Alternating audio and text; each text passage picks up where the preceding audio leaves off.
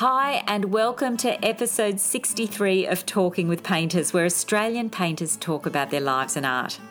I'm Maria Stolger, and this is part 2 of a 2-part special on the Tony Tuckson exhibition currently on at the Art Gallery of New South Wales. In episode 62, I spoke with the curator of the show, Denise Momoki, about Tuckson's life and work. The show is on for a further 2 weeks after this episode goes online. It ends on the 17th of February 2019, so if you happen to be in Sydney and get a chance to go, you could listen while you look. Tuckson died in 1973 at 52 years of age. He worked at the Art Gallery of New South Wales, rising through the ranks to become the deputy director, but all the while was painting at home. His first of only 2 solo exhibitions came 3 years before his death, and he's now considered one of Australia's important abstract expressionist artists. So in this episode, I get stuck into a few of the paintings themselves with the wonderful Aida Tomescu. As many of you would know, Aida has an episode of her own on this podcast. Just go to episode 33 to hear a great story of her arrival in Australia from communist Romania and her rise to becoming one of our most respected artists. She's won many awards, including the Wynne Prize, the Sulman Prize and the Dobell Prize, and has exhibited in over 30 solo shows. We talk about the paintings, the paint, what the paint's doing, guessing the intention of the artist, and ponder on what effect it's having on us. You don't have to see the exhibition to appreciate this episode, but if you do get a chance to go, you'll see in the notes on your podcast app or on the website that I've marked the point where we start speaking about each work, so you can see them in any order you like. I've also noted which room they're in because we don't actually start in the first room, but we do double back. I'll also post images of the works on the website so you can scroll through as we talk about them. And if you're driving, exercising, walking the dog, or otherwise can't see them, don't worry, we also describe them, so you should be able to get a good idea.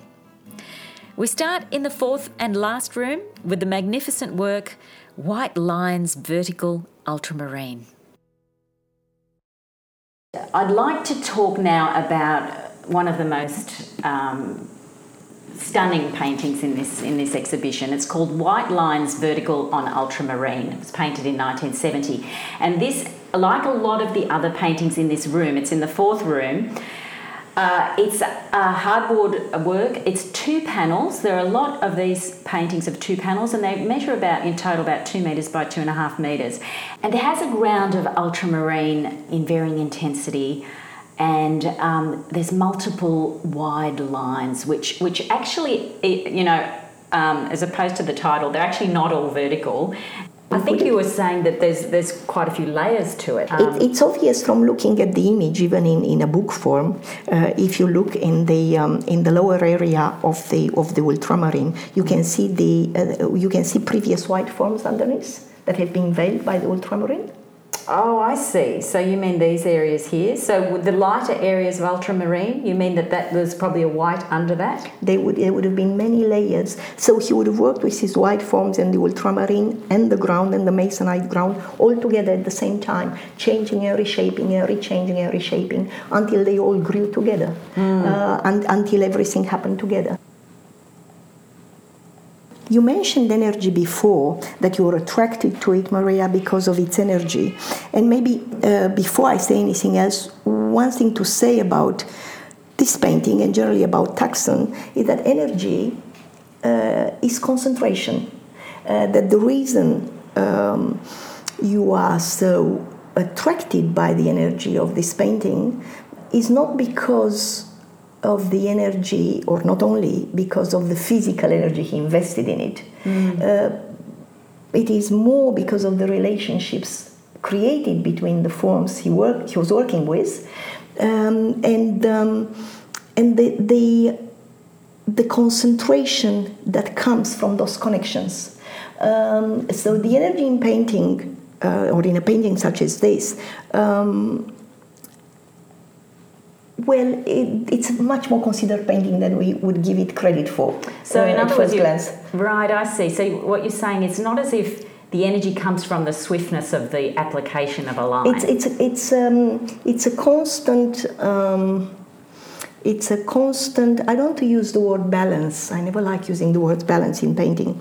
But it's a constant move between this sense of urgency and boldness and directness with which Tuckson applies his paint, and also and very much so, the considered way with which he disconnects them, he feathers the edges of them, he reapplies his paint, he rebuilds a form. I also like how the stain of ultramarine, which is really a veil, a stain, it's got such wonderful, rich presence. It looks as if he dissolved it on the... Now, something comes to mind. Mark Rothko didn't want to paint a painting, he wanted to breathe paint onto the canvas. So I feel that this ultramarine is doing the same thing here. He doesn't just paint it or applies it on the masonite, he breathes ultramarine pigment onto that masonite. It's got breath, it's got air. We were talking about omissions, and we were talking about this bottom left-hand corner where there's like the bottom of that line, for want of a better word, is obscured on the left-hand side with like a circular. I'm going to take you up on the word obscure, because you didn't use the word omission, you used the word obscure, and that's very important because you have a feeling it's still there, yeah? I mean, you already mentioned obscure, and that's a very important thing. We see it everywhere in Cézanne, where part of an object is, to use your word, obscured. It's still there. Its presence is still fully felt, even though it's not painted. So an element in a painting can stand for more than one thing. The ultramarine stands for both ground and the white form that's obscured. So often in a painting such as this, you have an element that performs a stand-in for a number of things. Creating form and volume through absence, it's something that continues on from Cézanne.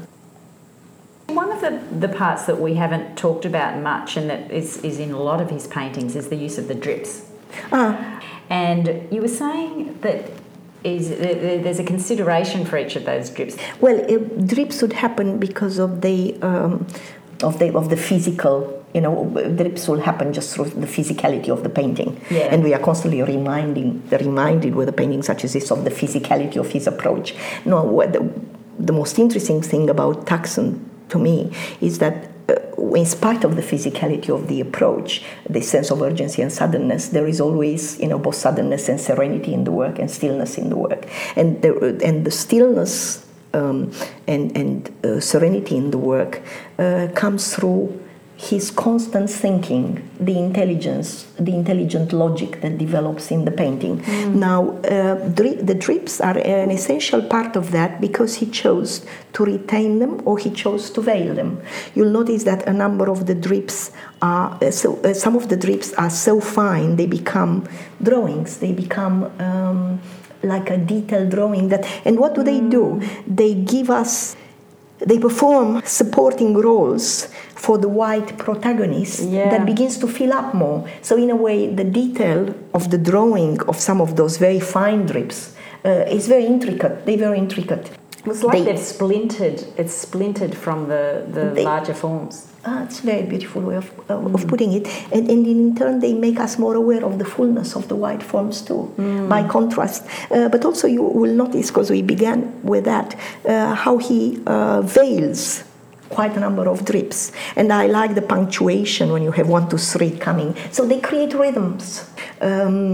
And clusters, they come together, they break apart, they fracture, they softly merge into one another, and in the physicality of the process, drips would emerge. However, not all of them are retained, and so the ones that we are looking at that are retained become part of the unity of the work, and they really is another way of drawing with paint.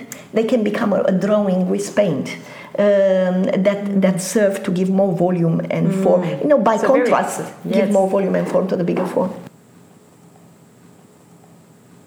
Let's let's talk about another painting. It's called Yellow. It's held by the National Gallery of Victoria, and if you're in the gallery, you have to just go back one room. And this painting has retained a lot of the ground showing, so the masonite is not painted on, so probably a third of it. And it's a very large mass of yellow paint, vigorously applied. But what we're focusing on is the very centre. It's two panels, and just where the two panels meet, there's such an interesting collection of drips. And they're colours that do not appear in the rest of the painting. So they're very fine red, blue drips. I'm just absolutely fascinated by the fullness, urgency, I don't want to say boldness, but by the richness of those blue coming through the middle, which were obviously intended there, and how they change the temperature of the yellow, this yellow, which is really a very cool yellow. Yes. Areas are edited out. Drips are edited out, veiled again. It interests me up the top that the white foam surrounding the yellow, the intervals where they stop. So it's a question of rhythm, it's a question of intervals that create a full unified image that we then engage with. Now you said that it's quickly applied. If you look at where the underneath, at where the yellow started, just say on top, you would notice how he'll have a number of layers leading all the way up to the fullness of the form. And then, so we're talking, which part of the painting are we talking about? So we're talking about the right-hand panel. There's the sort of ochre yellow area at the top. The cooler yellow. Can you see the direction of the brush? Can you see a number of layers there? Yeah, I wouldn't have thought it'd be many. I would have thought the left-hand side of the painting is much more layered than that area. Yeah, but even then, one of the reasons to concentrate on the very subtle area where you don't see as much is because our eye gets sensitized by that and begins to perceive more as you look. That's interesting. The volume of fullness growing in there, I mean, it's obvious that the left-hand side is so layered and so, going to town with so much, it's so much fullness. But when you look at the very subtle area, you begin to notice more the direction of his brush, how he constructed with his brush, and also begin to notice more how subtly he changes the angle of his brush from a vertical to a slight, the rotating point of view of that changes all the time. It's interesting that you're talking about an area that is much more subtle, that most people will overlook. And I realise that is quite an important part of the painting, because without that, there's no force to the other more dynamic areas in a way. Well, constantly with Tuckson, you have this sense of urgency and suddenness, and you have stillness. You also always have serenity, which is unique to him. Completely unique to him. And you think that's something he would have been aiming for and striving for? He was aiming for a painting that was a full experience, that took on from, as he put it, from everything out there. And he was aiming high for an intelligent painting. And so the structure that develops in each one of those works carry that intelligence. It's not just a matter of executing or pouring all this energy on masonite or on a canvas. He was working with energies that comes through paint. It's interesting that we always, as people, we always tend to think that that particular palettes, say dark or strong colors like reds, mean something to do with the artist's life or emotions or the stage of their life they're going through. And they have nothing absolutely to do with that. Often a palette gets restrained because the artist or the painter is dealing with new concepts that they are questioning, and then restraining the palette. So what sort of concepts do you mean? Well, we're looking at everything out there. it's so trying to capture that it's immensity broadness. In a way. It's broadness. They broad. They broad. They just take on everything. It's like you have a Mahler symphony. And Mahler did say about his symphonies that each symphony is like an entire world. Now, coming into this third room, Aida, I'm really struck by these drawings on the left-hand side. And anyone who comes in here, there's about 6 drawings, and the one we're going to talk about is the very first one that you come across, and it's untitled, from 1970. It's about 228 centimetres high and 76 centimetres wide, so it's a very long piece of paper. And what it is there's basically a line at the top, across the top of the paper, and then with about a dozen vertical sort of wavy lines of varying lengths running vertically down the page. With a work such as this, do you notice what's happening at the bottom? Yeah, well, the actual paper is ripped, sort of ripped, isn't it? Yes. Yeah. So as he worked, or as he took it out of the roll of paper, he ripped it. Now, what happens with the drawing within it is also a response to the rip so it's very to where the lines, the charcoal lines end. That, and also it became a trigger for some of the it became a trigger for, not for some, but for the image that began to be born. I mean, I know it's clusters and formations of line formations, let's call it, but the size of the paper, the shape of the paper gave a direction. Gave the direction to this work. And the fact that it's ripped at the bottom is a very important component of the work. Nothing is accidental with Tuckson. Nothing is accidental, and if he didn't need it, he would have cut it off. Yeah? He would have given you a straight line. So you'll notice that every drip, there's always a connection between everything. And we touched on that from the first painting, and that will be the refrain towards this show. There is always a connection. Now, what I'm interested is, we mentioned the word in the second painting. We talked about lifting something from the ground, and we talked about building and lifting. Now, we look at a drawing such as this, and can it be built? Is it built? And it is. And why is it just built? Why would not just, but why would it be built or elevated from the ground instead of just a cluster of lines applied on the ground? What makes it constructed? And I don't want to say clue, but the important factor to consider, a crucial factor to consider, is how active the white paper is. Is the blankness of the paper incorporated in the drawing, or is the paper just a support, a ground for this drawing? He takes on the support, but he actually activates it. And again, I go back to Cézanne. Cézanne, in his drawings, often made use of absences. So say you would have a drawing of a plaster cast, and the leg of the cast would be missing.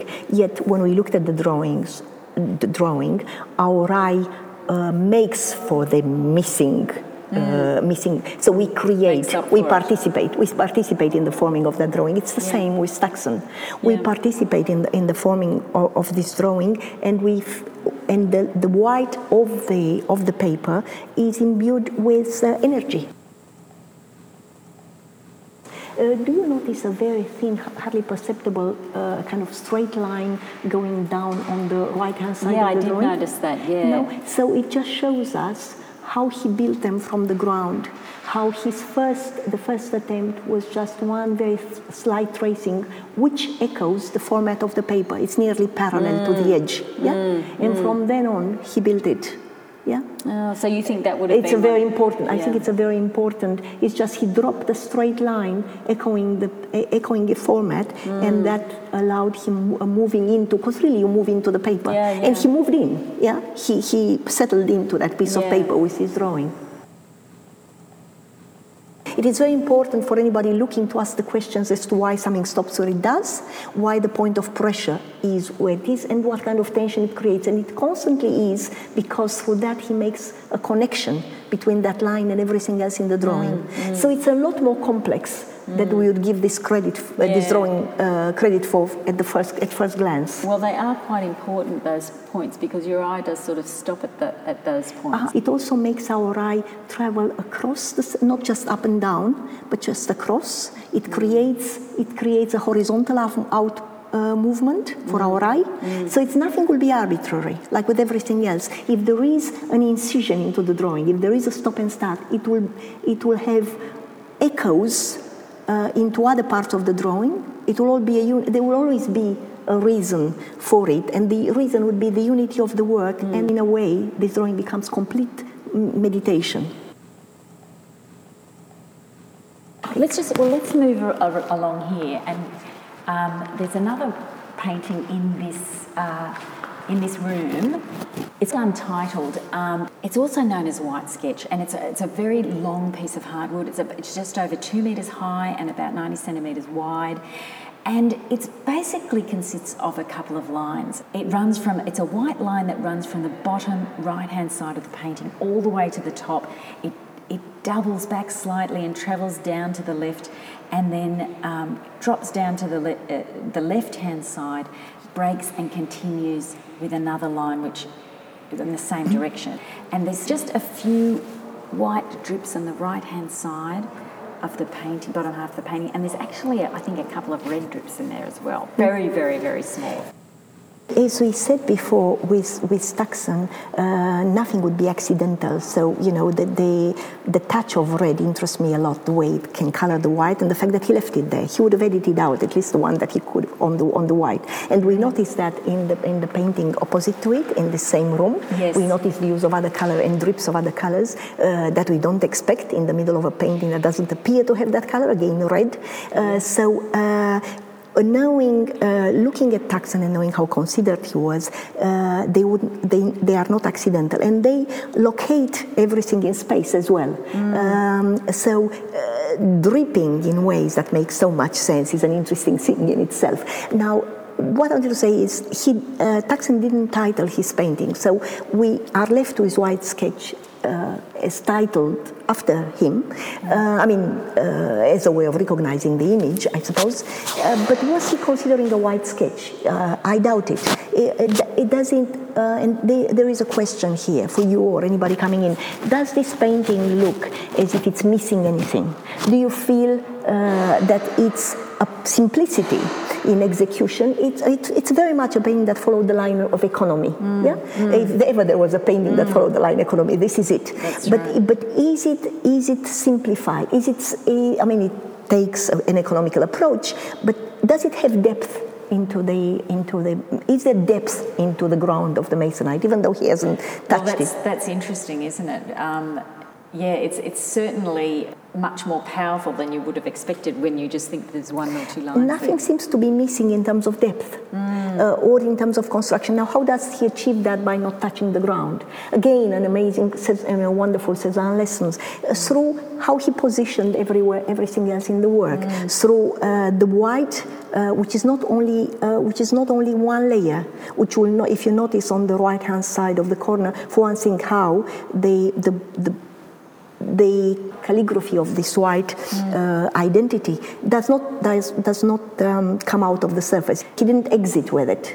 He keeps it right on the edge. That's right. So it's still lifting. It's still kind of it's still hovering. In a way, it's also bouncing upwards. And he uses the color of the masonite that comes through from underneath, and in a way adds another color or another tone through the transparency of that white.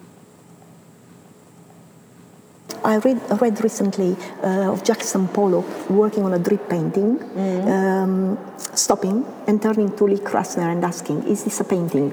Yes, I've read that. And I think it's very interesting. Yes, that's a similar thing. I wonder if he asked himself that. The question, possibly, but everything is here. And I wonder if he did that and then thought, "Is it enough?"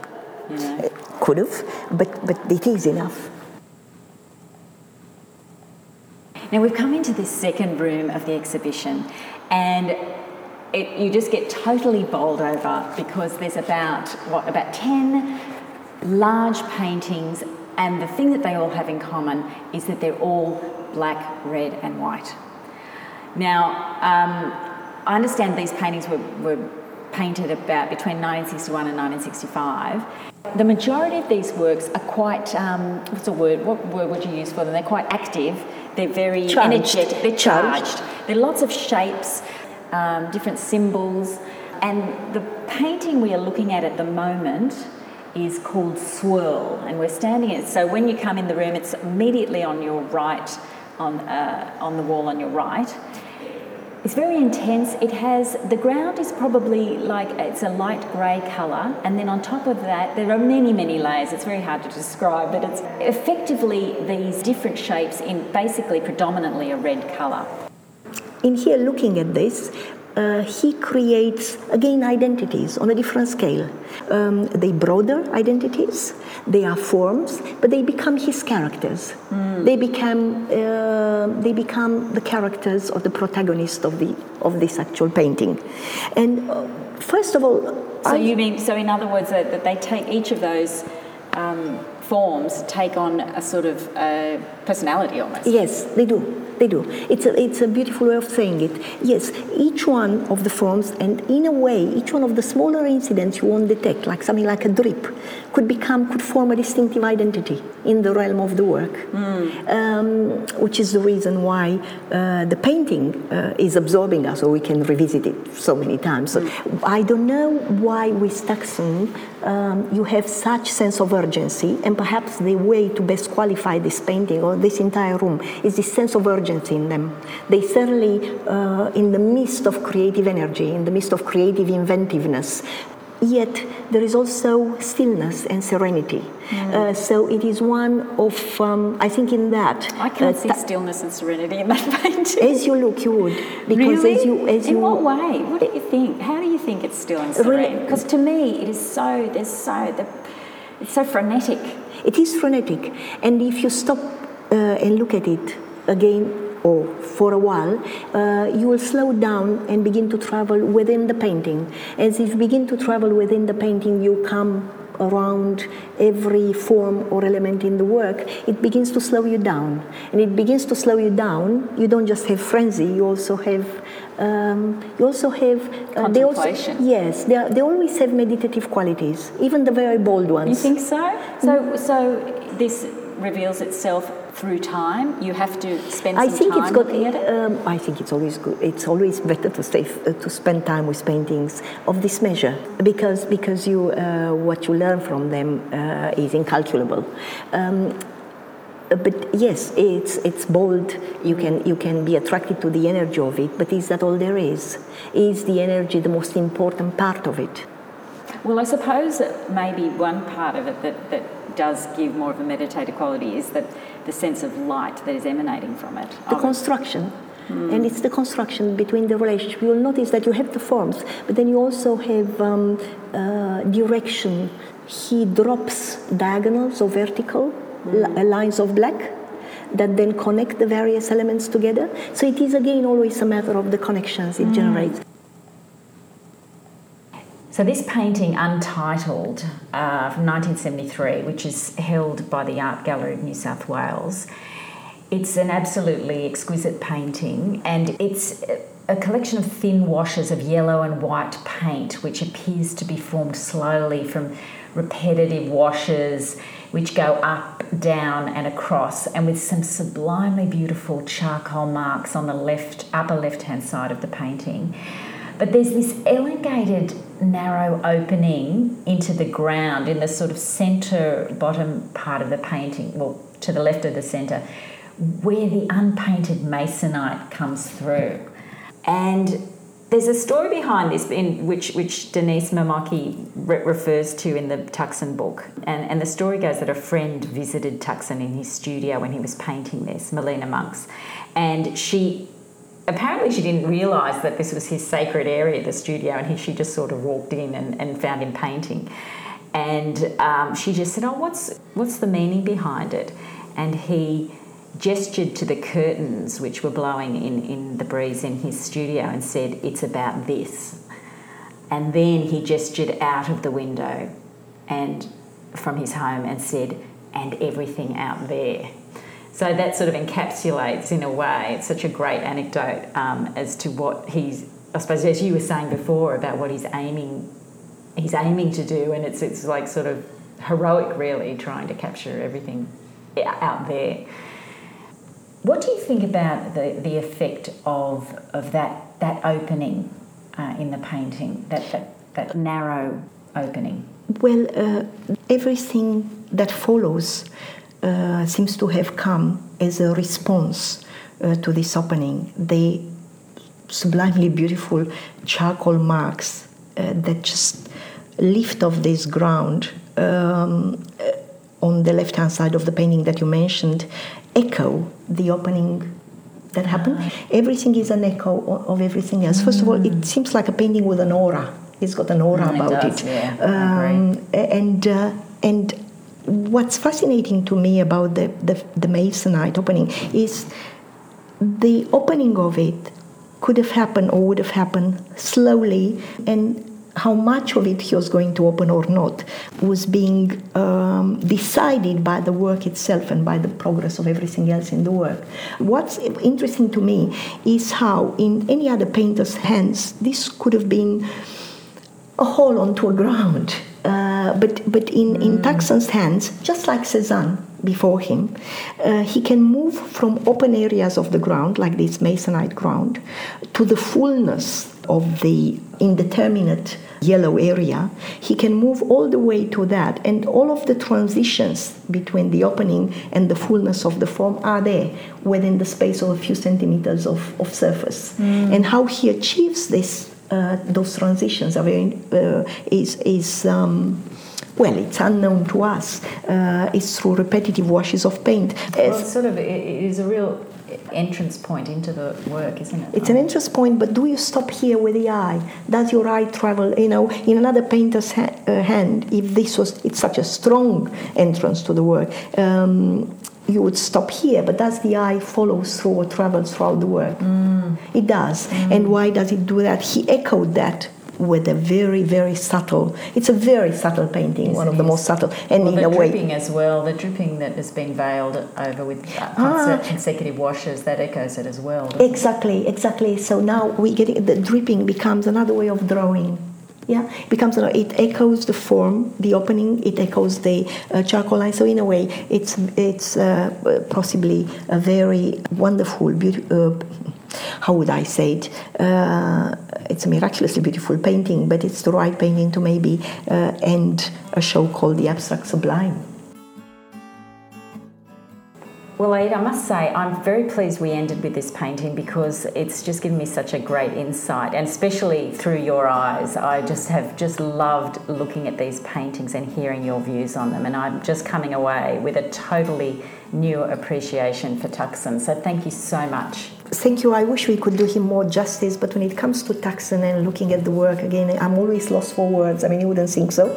But in a way, it's very hard to put in words something of the magnitude of what he could achieve in this work that has the appearance of something so simple. I agree. But you know what? You've done such a magnificent job in doing that. So thank you, Maria. I hope you enjoyed my discussion with Aida about Tony Tuckson's work. Aida has also contributed an essay to the Tuckson book, which has been edited by Denise Momoki, and there's a link to that on the website for this episode. For those of you who haven't listened to the podcast before, you can follow the podcast on Instagram, Facebook and Twitter. There's also a YouTube channel. If you just search Talking with Painters playlist on YouTube, there's over 80 videos there of all the artists that I've interviewed. I've also entered the Australian Podcast Awards for the second time. It was great to be nominated as a finalist last year, so I've got my fingers crossed this year as well. If you enjoy the show, it'd be great if you could pop over to the Australian Podcast Awards website, which is australianpodcastawards.com, and cast a vote for the show in the popular vote section. There's also a judged section, which they'll be announcing in May. Thanks for listening, and hope you can join me for the next episode of Talking with Painters. I mean, we'd always find new things as we look. I mean, we could continue with this painting every day for the next year, and we still won't know it. It comes to life. But we can't really, when we said we can't really dissect them because they are alive and they are mysteriously themselves, and there's so much about them we'll never be able to understand, and we'll always we'll come closer to experiencing a bit more. But as we do, and we learn one thing about it, it will throw open other questions and other experiences.